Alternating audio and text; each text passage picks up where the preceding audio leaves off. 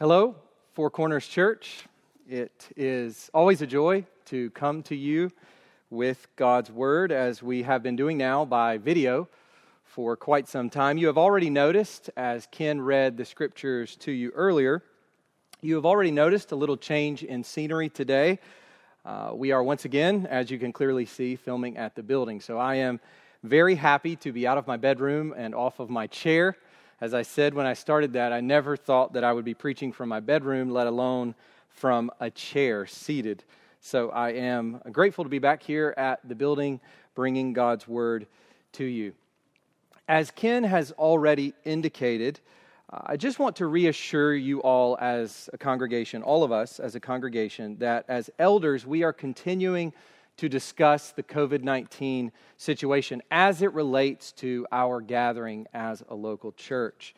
Also, I would tell you that I participated in a Zoom meeting with about 20 other pastors this past week from the Coweta and Fayette County area, just talking about how they're responding, how they're relating to the people in the church, and just practical things, but also trying to process the news and governmental reports and so forth. And at this point, there really is no specific information or change that we are bringing or that we need to convey, but I just want to reassure all of you that the elders continue to dialogue about next steps for our church. So by no means are we just sitting around letting this continue, but we are very much talking about this, and we are seeking counsel from other churches and from other folks in general. So we long to be back together, and we pray that you do as well. If you would please go with me in your Bibles at this time to Romans chapter 1, verses 8 to 12. Today we will enter into a new section that is very personal and intimate by nature. In the greeting, verses 1 to 7, Paul introduced himself, his message, and his mission. So we've seen each of those. In verse 1, he introduced himself, and then in verses 2 to 4, he introduced his message, the gospel that he preaches. And then in verses 5 to 7, he introduces, for his readers, as he greets them, he introduces his mission. And at the end, as part of his mission, he introduces, to us who are reading it now, he introduces his original audience, the Christians in Rome. And he describes them in several ways. He describes these Christians as those who are called to belong to Jesus Christ, as those who are loved by God and called to be saints, as those who are recipients of God's grace and peace that come from the triune God. And one of the questions on the deep sheet this past week was meant to get us to think about and talk through our identity as Christians. Sometimes we lose clarity or just lose assurance regarding who we are in Christ, our identity as Christians. And so I hope that you enjoyed this past week with your brothers and sisters in Gospel Community Group discussing who we are in Christ. What is a Christian? Who is a Christian? It's a great opportunity to bring once again before our children what are the marks of a Christian? How does the Bible actually describe a believer? And it's interesting that these are the words that Paul chooses to use in his most robust greeting, in his most robust introduction to the Christians at Rome, these various house churches meeting throughout the city. So Paul has already introduced himself and his audience. We've seen that, verse 1, himself and his audience there at the end. But now, beginning in verse 8, he brings the two together, himself and his audience. He bridges the two, bringing them together in an intimate way. Now, Paul introduces his heart, the heart behind the ministry. So the title for the sermon today is The Heart Behind the Ministry, Part 1. Today we will just look at verses 8 to 12. He goes on to describe more about his heart in subsequent verses, but today we're just going to look in part 1 at verses 8 to 12. I want to start this morning by giving you a couple of quotes just to give you a sense of what Paul is doing, a sense for what Paul is doing in these verses. So here's a quote from John MacArthur. He says, "Here Paul opens his heart and says, in effect, before I show you my theology, I am going to show you myself."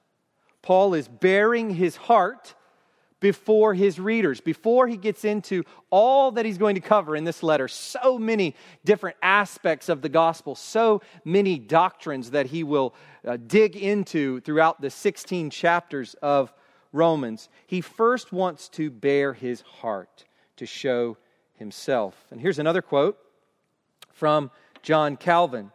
He says this, "Paul disposes them to a teachable spirit by testifying his love towards them."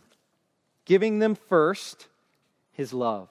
Opening up their hearts to receive the truth, and the key to unlock their hearts, to open up their hearts, is love. Love.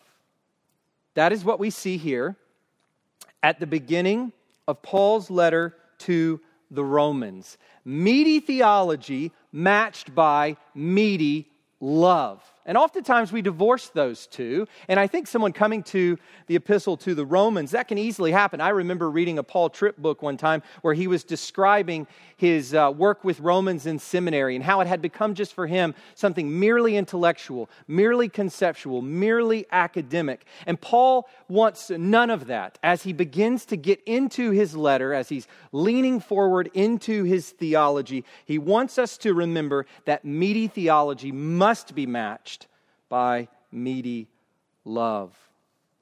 A sincere love for these people from the heart. And I just want to submit to all of us that in any area of ministry, and we know from Ephesians 4:12 that those who have a teaching role or a leadership role within the church are equipping the saints for the work of ministry. So it's not just quote-unquote ministers who do ministry, but that all the saints in the church are ministers in a sense, that all the saints, all Christians are being equipped for the work of ministry. And we know too that we have a ministry in our homes.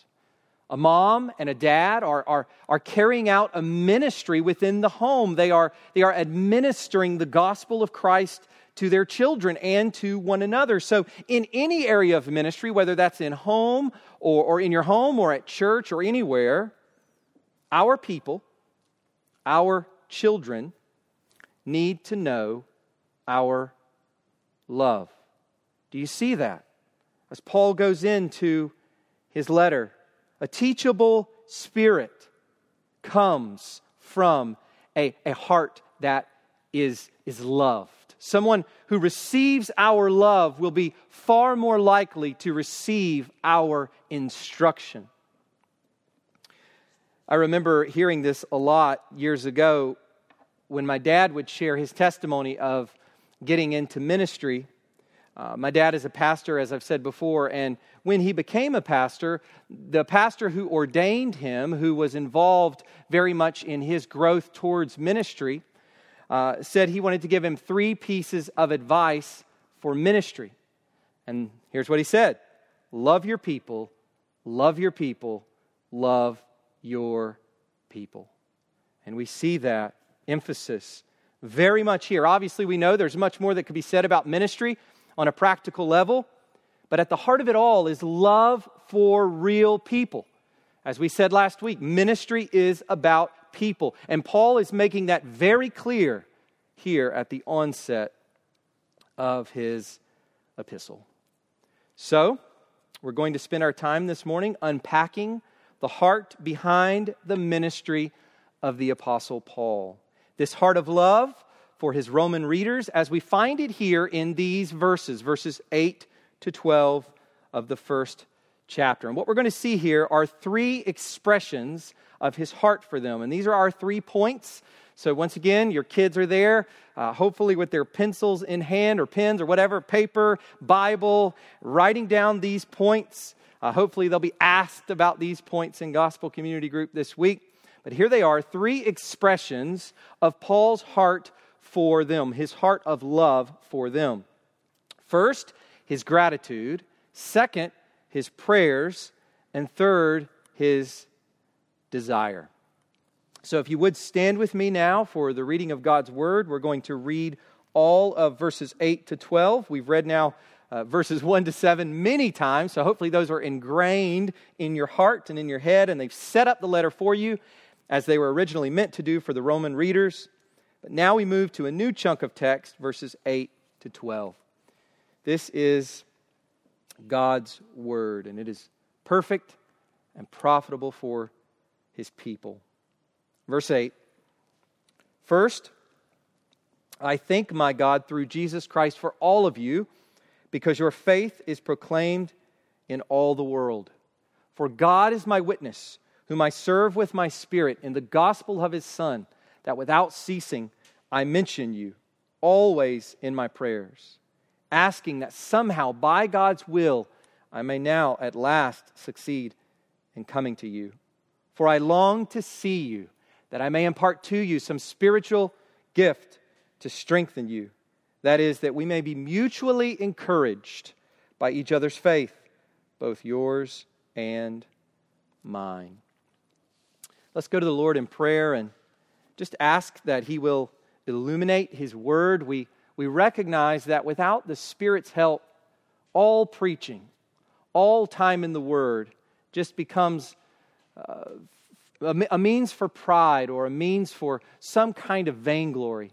And so we pray that the Spirit would be over this time in His Word, that He would be over it here in this recording of it, and then over our hearing of it sometime on Sunday. So let's go to God in prayer and ask for His blessing.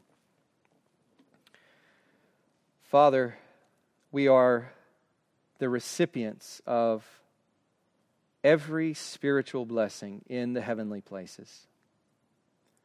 Father God, you have blessed us immeasurably in Christ.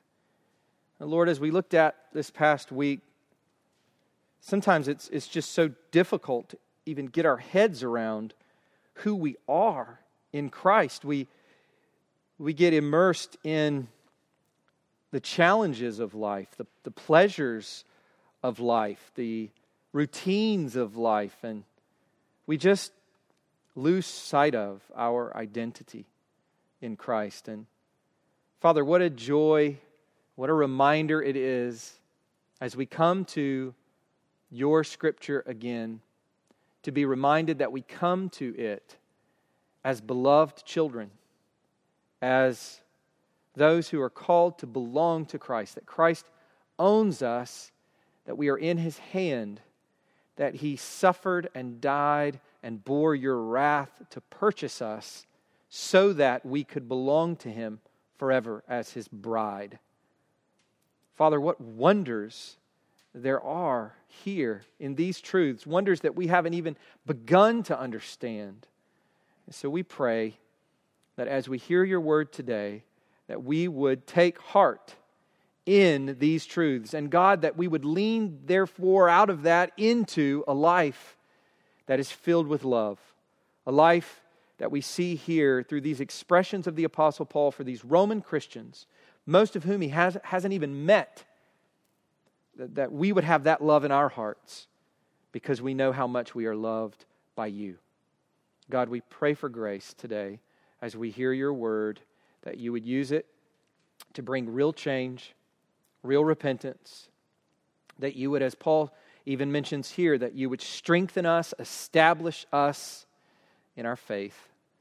God, we need it every hour of every day.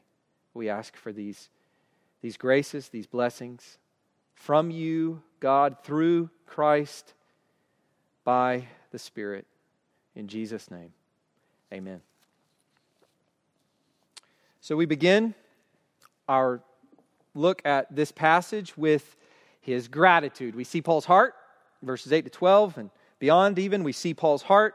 And here, first, we want to look at his gratitude. So look with me, if you will, at verse 8. Paul says, "First, I thank my God through Jesus Christ for all of you, because your faith is proclaimed in all the world." So let's just stop there and consider this verse. The very first thing that comes to mind as Paul moves from his greeting, the very first thing, the very first place where his mind goes is thanks and gratitude. And it's amazing because this is so typical of Paul. It is typical of Paul, I think, in his heart. It's typical because we see that in his letters. This is the first place he goes. And it demonstrates his mindset. And it specifically, if we want to understand what is behind this. Now, there were conventions in place for letter writing that involved these kinds of things at the beginning of letters. But if you want to know what lies behind this typical practice of Paul to greet his readers and jump straight to gratitude, we have to go to a text like Colossians chapter 3, verse 17. And listen closely to what Paul says there. "And whatever you do, in word or deed, do everything in the name of the Lord Jesus, giving thanks to God the Father through Him."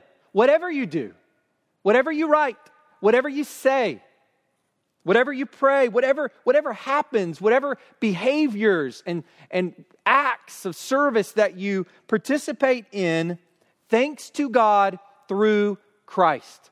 And that is exactly what Paul is doing here. He's practicing what he preaches. He's doing exactly what he has told others to do. You know, one of the things that we often talk about as Christians, particularly today, this language in the last decade or so has become very prevalent. This language of being gospel-centered, or the language of preaching the gospel to ourselves. And we praise God that this language is so prevalent because it centers us on the gospel. It gets us to think less about secondary or tertiary things and to go back to that foundation of the gospel, to go back to the core of who we are in Christ and to constantly be reminding ourselves of that. But we use this language so often that sometimes I think it loses its meaning. And we may be forced to once again ask the question, what in the world does that even mean? What does it even mean to be gospel-centered when it's become kind of a platitude? What does it mean to be gospel-centered or to preach the gospel to ourselves? And I think we get an answer here. This is how we do that. How is it that we can constantly be reminded of the gospel? I mean, let's be honest. We wake up in the morning, we jump into our day, we get dressed, we go out about our day, we have meetings, we have our disciplines and our routines and people that we meet. But so often we just lose sight of the gospel. How in the world do we maintain gospel consciousness and gospel centrality? Well, the answer is here. It's embedded right here. Christ-centered gratitude in all things. That in everything we experience and in everything we do, we are constantly giving thanks to God through Christ. That is how we stay gospel-centered. And in fact, this is what it looks like to be filled with the Spirit. You know, we often hear people mischaracterize what it means or looks like to be Spirit-filled. And it is quite unfortunate that Spirit-filled or being Spirit-filled is associated with some sort of enthusiasm. That oftentimes it has to do with how many tears fall from your eyes or how active your hands are in a worship service or something like that. That being filled with the Spirit is somehow synonymous with lots of excitement and enthusiasm. Well, listen to the way Paul describes what it means and looks like to be Spirit-filled in Ephesians 5:20. Giving thanks always and for everything to God the Father in the name of our Lord Jesus Christ. In other words, exactly what I read in Colossians 3:17 and exactly what we see here in Romans 1:8. This is what it looks like to be filled with the Spirit. This gratitude, this thankfulness that Paul has is for all the Roman Christians. As he says here, Paul loves them enough to thank God for them. He cares about them. He's attentive to them. He is thanking God for them. And specifically, Paul thanks God here for their renowned faith. In all the places where Paul has ministered, and we see him describing this, all the places in the east. He's now leaning west. He's writing to the Roman Christians, and he's wanting to go to Spain to minister the gospel there. But as he's gone around to all these places in the east, everywhere he has gone, the faith of the Roman Christians is known. The gospel has made its way to Rome, the imperial capital. And there are believers in Rome, and not just believers, but sound believers. I think here packed into this idea is both the fact that there are believers in Rome, in other words, the mere existence of their faith, but also it is a sound faith, that they have right faith. They have believed in the gospel. And notice this. It is in gratitude that we find encouragement. What would a verse like this have done to the hearts of the Roman Christians? It would have encouraged them.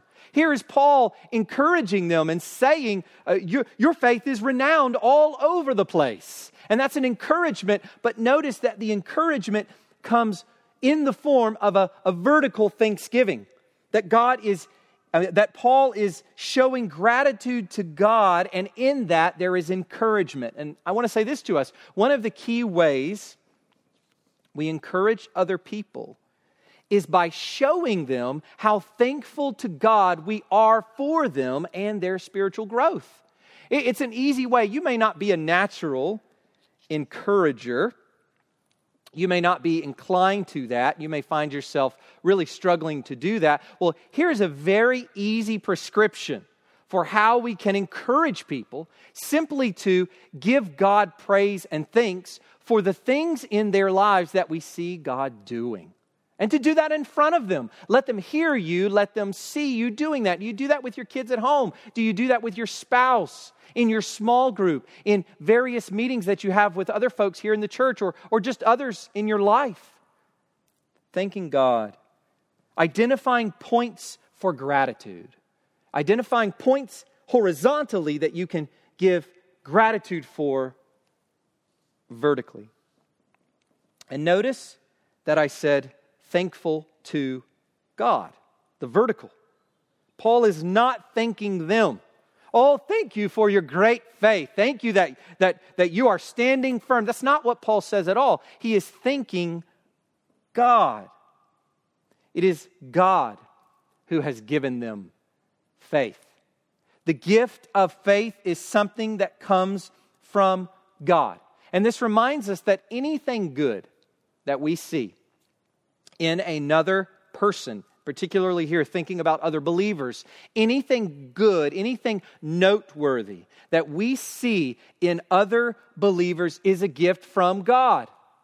You know, as a pastor, one of the things that when you're going to seminary and you're kind of moving up into ministry is you obviously have pastors, whether in history or contemporaneously today, pastors today, that you look up to. I have pastors in history that I look up to, and pastors now preaching whom I look up to. And you probably are the same. You have Christians in general, and for me it's the same. Christians in general whom you look up to. It is important to always remember that anything good that you see in these people is a gift from God. Give God the praise. Give God the thanks. not these individuals, as though they themselves have done this within themselves. God has done this in them.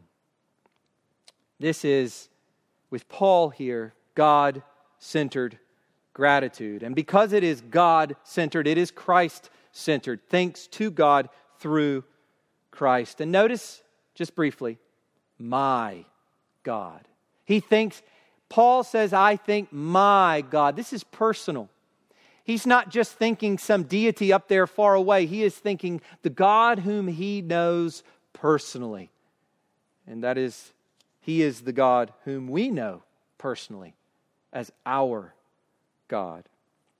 Before we move on to the next verses, I want to draw out an implication here about the relationship between gratitude and envy.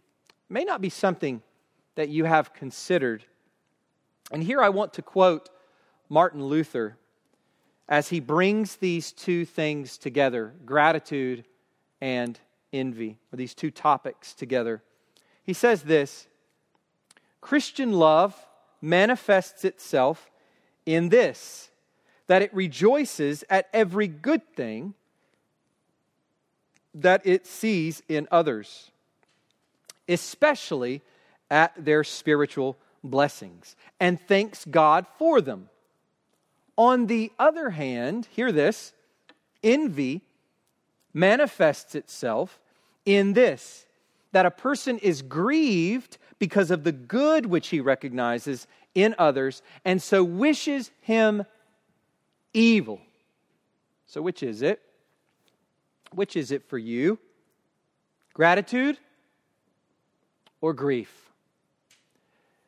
You know, envy is one of those things that none of us wants to admit. Envy is disgusting because it is murderous in nature. It's thievery by nature. Why?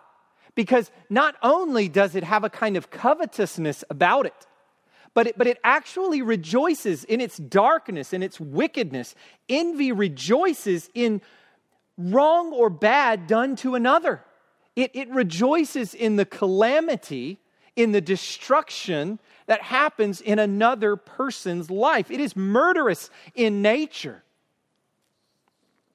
It is so dark and yet so prevalent. That's what's amazing about this is none of us would like to think that we have envy in our hearts, but the fact of the matter is that it is so pervasive. It is so pervasive that we view others in this way. What is the remedy?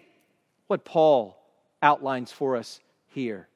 Being grateful to God for them. You cannot actively be thanking God for what you see in other people that is noteworthy and in ways they excel beyond you. You cannot actively be doing that truly and be harboring envy in your heart at the same time. This is the way we wage war on envy. So we see first his gratitude as he's bearing his heart. Secondly, I want you to see his prayers. Paul's prayers have already been implied by his gratitude. It's already implied.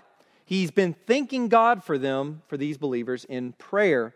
But now Paul is explicit in saying, I've been praying for you. So up until this point, we know he's been praying for them because he's been thanking God for them. But now he wants to be very explicit and specific in letting them know, I am praying for you. Look at the language that he uses in verses 9 to 10. And 10a, the very beginning of verse 10. We'll go on and treat the rest of it in a moment. Here's what he says. For God is my witness, whom I serve with my spirit in the gospel of his Son, that without ceasing I mention you always in my prayers. Paul's comments about his prayers for them begins with the strongest possible assurance that you could give anybody. It's incredible the language that he begins with here. He wants to assure them beyond doubt. He wants them to have absolutely no doubt regarding his prayers for them. It is as though Paul is saying, look, you can't see my heart. You can't see my private prayers. You're not there listening to my private prayers, but God can, and God is. And he is my witness. He is my witness that I pray for you, and that I pray for you like this, as he goes on to describe it. Now, this statement is breathtaking when you consider it in light of a passage like what we find at the end of Romans 11. So, at the end of Romans 11, Paul describes God. Verses 33 to 36. Oh, the depth of the riches and wisdom and knowledge of God. How unsearchable are his judgments, and how inscrutable his ways. For who has known the mind of the Lord? Or who has been his counselor? Or who has given a gift to him that he might be repaid? For from him and through him and to him are all things. To him be glory forever. Amen. This is one of those passages where you just want to fall on your face. You want to lay prostrate on the ground, in the dirt, on your face before God. The way Paul describes him here. And to think that Paul has this God in mind when he calls him forward as a witness to what he is saying. It is this God that Paul calls as his witness. And he does so because he doesn't want them to have any doubt whatsoever about his prayers. This is maximum assurance that we're getting here. You know, I'm sure you've experienced how reassuring it is when you know that someone is praying for you. Now, let me say that a little bit differently. How reassuring it is when you know that someone is really praying for you. You know, there's a difference between, and we all have to battle this, that whole I'm praying for you or I'm praying, you know, and we say these sorts of things. Remember that we will give an account for every careless word we speak, we are told by the Lord. But we do that. We use that language so carelessly and so casually. But Paul here wants them to know, no, I am really praying for you. And we've experienced that in our own lives when we know someone is really praying. I feel this way about my mom. My mom is a godly woman. She loves the Lord, and she's devoted to prayer, to private prayer. And so when my mom tells me that she's praying for me, I know beyond a shadow of a doubt, to use that language I heard so much as a kid, beyond a shadow of a doubt, I know that my mom is really praying for me, and in concrete ways. And that is exactly what Paul is doing here. But he doesn't just want to assure them of the fact of his prayers. That is, that he is praying. He doesn't just want to assure them of the fact of his prayers, that they're actually happening. He also wants them to know about the sincerity of his prayers. He prays for them. As Paul describes it here, he prays for them as an act of service to God from the heart. That's the way he describes it here. He says, whom I serve, speaking of God, whom I serve with my spirit in the gospel of his Son.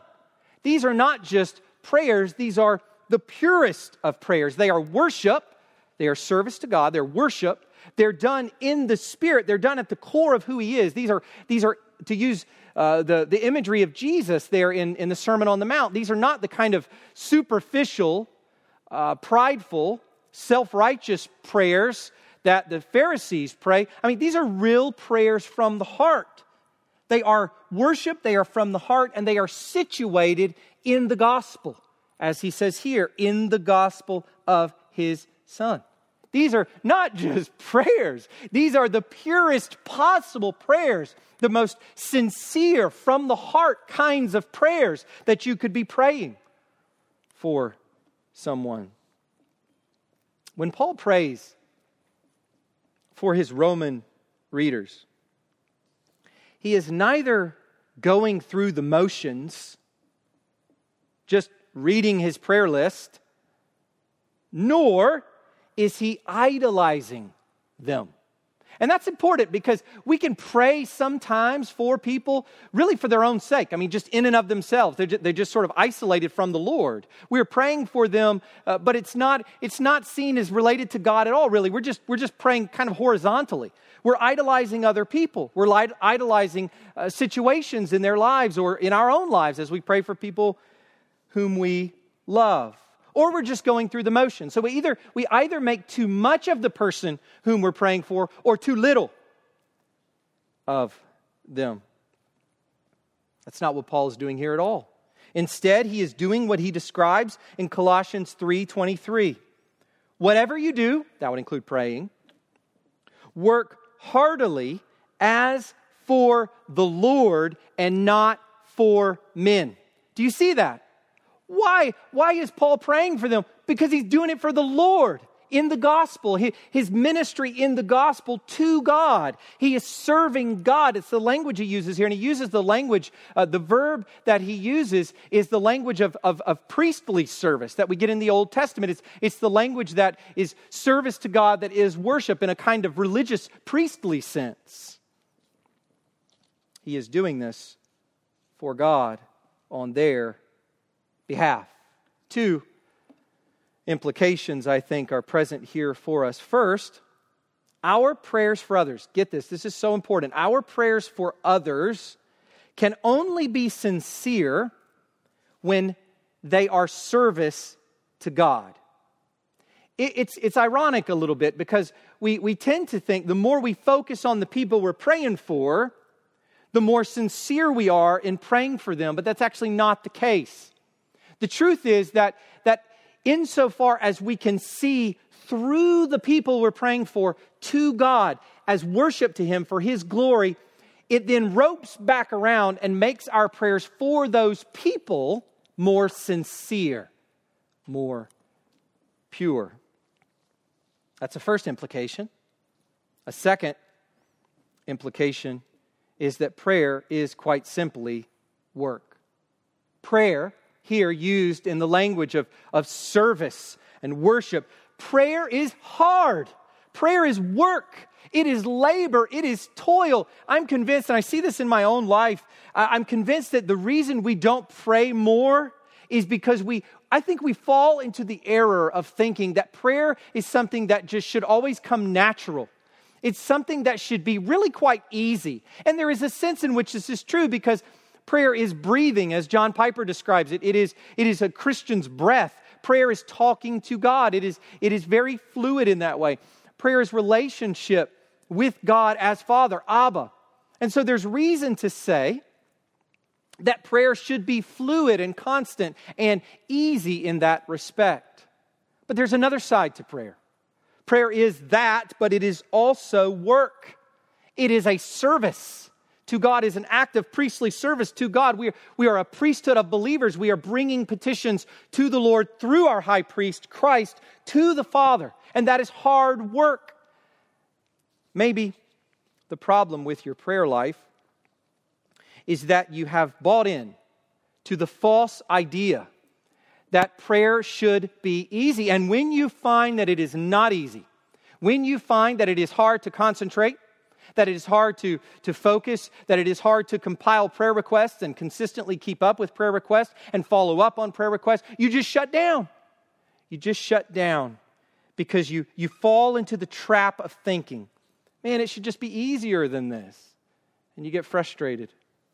Maybe if we saw it for what it really is, we would arm ourselves and we would walk into it as labor. We would roll up our sleeves and get to the work of prayer, laboring and toiling for the glory of God and the good of His people.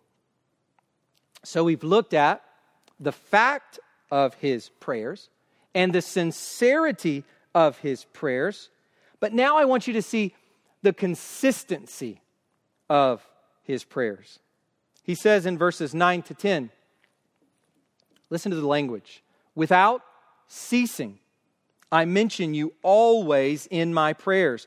Paul has been constantly and consistently praying for these Christians in Rome for a long time, for a while. As one commentator puts it, this is prayer offered at frequent and regular intervals. You know, we sometimes think prayer without ceasing means that Paul is just walking around literally praying for the Romans maybe every 10 minutes or every hour, that he's just constantly going on speaking or saying things in his heart to God. Well, that's not what's implied here at all. This is frequent and regular intervals of prayer. We see a little bit of this with Daniel. Remember Daniel, he would pray regularly at different points in the day. This is the kind of thing that is being referred to here, that in the life of prayer, which is in fact spontaneous in the moment, but there are also times set aside for prayer. And in all of that, Paul is, as he says here, without ceasing and always praying for these believers. He hasn't even met the folks in this church. He knows some of them who are there, but he has not met these Christians at large. Let me ask you, have you experienced this persistence and staying power in intercessory prayer that we are seeing here? Or would you say that your prayer is characterized by a burst followed by giving up? We do so many things in the Christian life based on bursts of emotion. We come out of a sermon and we have a burst on a Sunday afternoon. Or we have a devotion time that is really encouraging and we burst forth into our day. And then it just fizzles.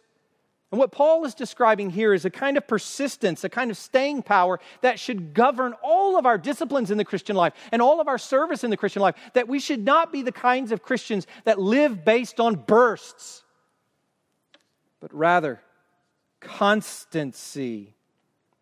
And that comes only from the Spirit. Only as we moment by moment walk in His power.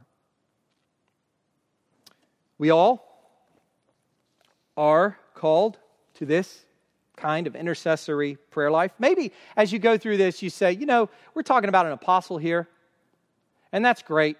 And maybe if we're going to draw an application out of that, maybe that would include some pastors, missionaries. It would include elders. Maybe we could even kind of go down to other leaders. But, let's say that you don't fit into any of those categories that I just mentioned. So you're just kind of sitting there thinking, well, this is what people need to be doing for me.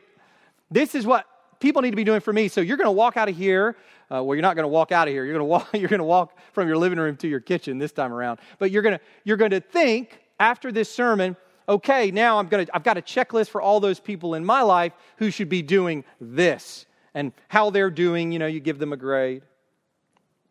But what we find from Paul is that this kind of intensity of intercessory prayer, this intense life of intercessory prayer is for all believers. And we know that because of what we find in Ephesians 6:18. Paul is not writing to the leaders of a particular church there. He's writing to Christians at large. And in fact, Ephesians has been regarded as one of Paul's most universal letters, that it could have been very much a circular letter that circulated around the area of Ephesus to various churches and groups of Christians. And this is what Paul says there, praying, after he's gone through the armor of God, praying at all times in the Spirit with all prayer and supplication. To that end, keep alert with all perseverance, making supplication for all the saints. Brothers and sisters in Christ, this is what we are called to as believers. What an amazing context of love and worship there would be in the churches gathered all over our area, the churches that exist everywhere, when this became concrete and real in the lives of God's people. This kind of praying, this kind of intensity with praying. If Ephesians 6:18 characterized every Christian in every church, which by the way, that's Paul's intention, That's Paul's assumption, is that that's the way it's going to be. That's what Christians, just as certainly as they need to have the helmet of salvation and the shield of faith and that sword, this is the kind of prayer life that all Christians ought to have, as Paul describes it. How that would radically reshape our lives, our families, and our churches, our communities. But as we come to the end of our passage for today, we need to see that these prayers for the Roman Christians, though certainly varied in nature, have one particular focus. And that leads to our third point. So we've looked at his gratitude, we've looked at his prayers, and now we come to our third point, his desire. Look at the latter part of verse 10 up through verse 12.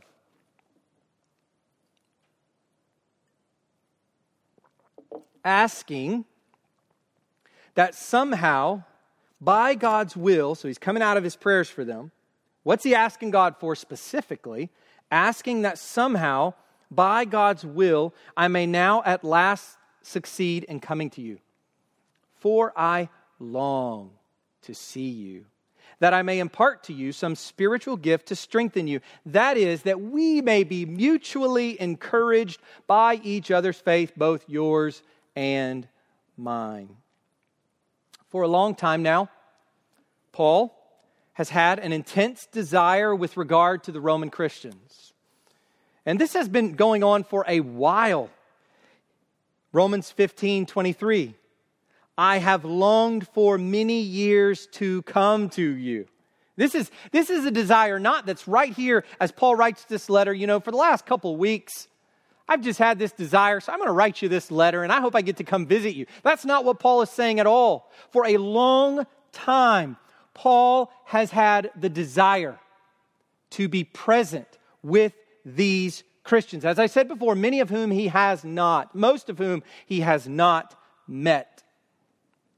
The intensity of his desire comes through in his choice of words. So I want to look at just a couple here that really bring out the intensity of his desire. Much like unceasing and always brought out the constancy of Paul's prayers in what we looked at before. Here I want you to see a couple of details that bring out how intense this desire is for Paul. First, in the verb he uses for prayer in verse 10, translated here as asking.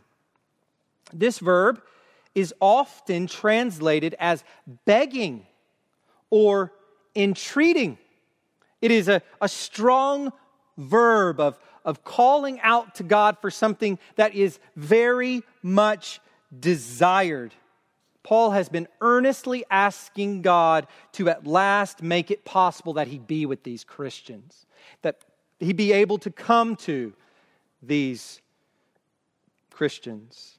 So that's the first observation I want you to make. Second, in the verb he uses at the beginning of verse 11. And it's conveyed clearly by the word, I long to see you. It means to have a strong desire for something. And that's why we get the translation longing. And that's a great way to put it, because when we think of the word longing, we do automatically think of that kind of intensity of desire, that earnestness with which we want something to be, something to take place. Paul uses this verb just to give you an idea of what's packed into the verb, how it's used elsewhere as we interpret Scripture with Scripture. 2 Corinthians 5:2, Paul uses this same verb for our longing for our glorified bodies. That's an intense longing. He says, for in this tent we groan, speaking about our earthly body, in this tent we groan, longing, same verb, to put on our heavenly dwelling. And we also see it in 1 Peter 2:2, where it is used for the believer's hunger for God's word. There we read, like newborn infants, long for the pure spiritual milk, that by it you may grow up into salvation. It's amazing. You can't read this language and think that we can just take Romans and make it some kind of heady thing, make it some sort of doctrinal thing. We just sit around and debate doctrine and talk about these things. No. Paul has no use for that. For Paul, every bit of his doctrine is accompanied by a kind of longing for people, a longing to be with God's people and to build them up, which we'll talk about in a moment. This is the kind of intense desire that he has to be with people. And I think we can relate right now in very specific ways to this in our longing to be gathered back together again as a church. I mean, for many people who've lived for quite a long time, there's never been a time when church had to be suspended. This is really unique. This is really strange. I was talking to one pastor this week, and we were talking about the way that different churches have gone about doing services and doing things online, and how churches have responded to this. And it's like this brother said, that there just isn't any playbook for this. There's no guidebook for this.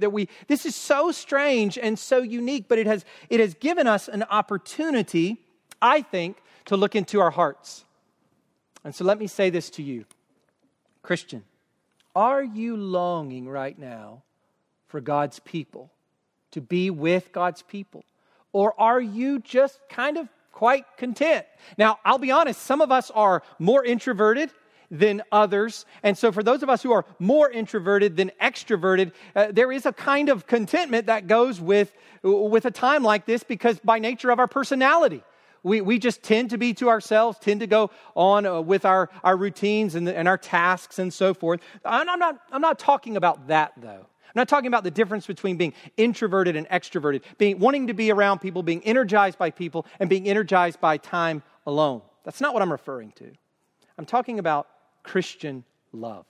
I'm talking about what Paul has in his own heart here and in view for these believers, a longing to be with God's people. Is this desire in your heart? This is a great test. It's a great opportunity to see what is in our hearts during this time. But we need to also see something else as we relate this to our current situation. We should also notice that this intense desire of Paul is submitted to, hear this, submitted to God's providence. He wants a good thing, but it has not yet been God's will. Notice what he says at the very beginning, asking that somehow by God's will I may now at last succeed in coming to you. So on the one hand, as we look at our church, as we look into our own hearts as a church, we've got some folks who just cannot wait to get back together and gather. And then we've got other folks who are just kind of like, whoa, it's going to be a while. And so what I want to submit to you is that this text speaks to both. This text speaks to those who may not have that longing in their hearts, and it checks us and helps us to go down deep and say, why am I not longing to be with God's people during this time? But it also speaks to those who are kind of maybe impatiently saying, let's do it now, it's got to happen now. Longing with patience is what we find. Longing that is submitted to God's providence. Yes, Paul longed to be with the Christians, but it did not happen. All those years, all that time, it didn't happen. It wasn't in accordance with God's plan, God's will, God's providence. And so there is a kind of longing with patience that we as a church need to have right now. Some of us being tested in our longing, and some of us being tested in our patience and trust in God's providence. And why? Why does Paul want so badly to be with these Christians? As we finish up this morning, why? Why so much? Answer part 1, in order that he might impart some spiritual benefit to them by means of his apostolic ministry, by means of his gospel preaching. Paul wants to establish or strengthen them in their faith. And this tells us something important. Because he's just celebrated their faith. Even those whose faith is renowned need to be strengthened and established. Notice that. They've just been celebrated for their faith, as Paul has given thanks to God for that faith in them. But now he's saying that he wants to come and establish them or strengthen them. And it reminds us that there is no maturity beyond maturing. That we're never done maturing. As Christians, we've never arrived. We're never established all the way where we don't need any more establishing or strengthening. So let me ask you this question. Are you still, as a Christian, in a need to be strengthened mindset? I think this is particularly difficult for Christians who are in leadership and older Christians, maybe who've been Christians for a while. There is a kind of smugness, a kind of self-righteous pride that can begin to fester if we're not careful, in which we can begin to think that we really are already established and strengthened and we're good. We're reminded here that even if our faith were renowned, we would still need strengthening grace. That's answer part one. Answer part two is a clarification. Mutual encouragement by each other's faith. Paul first seems to imply, look, I want to come to you so that I can feed you something and give you something and so that you can benefit from me. But then Paul switches that around, really. He clarifies that, even a slight corrective to that previous statement, lest they feel patronized. Paul then goes on to say, no, for mutual encouragement. Paul himself, the great apostle, is also in need of encouragement from these believers. He's not beyond that. He's not above that. I want to read you a quote here from John Calvin. He says, "There is no one so void of gifts in the church of Christ who is not able to contribute something to our benefit."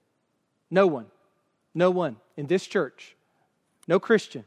But we are hindered by our envy and by our pride from gathering such fruit from one another. What we see here is that every Christian you meet has something to give. Every Christian has something to give because of God's grace in their life. And each of us is in need of getting. We all have something to give, and we all need to get from one another.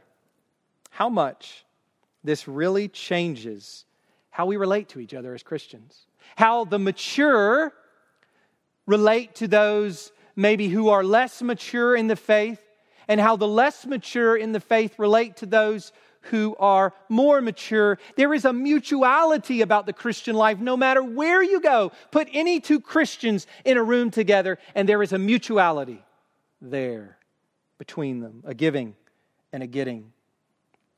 So today, as we close, we see Paul's heart. The heart behind the ministry, the heart that should exist behind every ministry, behind all Christian service. May Four Corners Church be marked by gratitude, prayers, and desire, all of which is service to God for the strengthening of our fellow believers. Let's go to God in prayer. Ask for His grace in impressing this upon our hearts as we turn this off and go back to our routines. That God would not allow this word to just pass us by. Father, thank you for your word. We ask that it would not pass us by. Lord, how challenged we are during a time like this. How challenged we are to love, to long, and how you show us our hearts And Lord, how challenged we are during a time like this to be patient, to trust your providence. Lord, it is a wrestling thing. And we pray that your Spirit would apply these words to our hearts in very specific ways throughout the whole body of Four Corners Church and anyone else who's listening.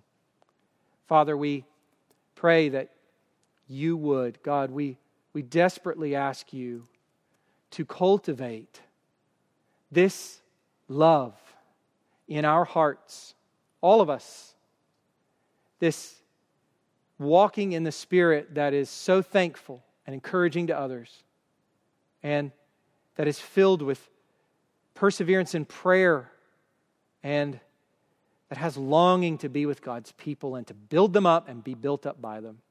Oh God, we confess our sins to you. We pray for your mercy. We ask for help, as you promised to give us in time of need. In Jesus' name, amen.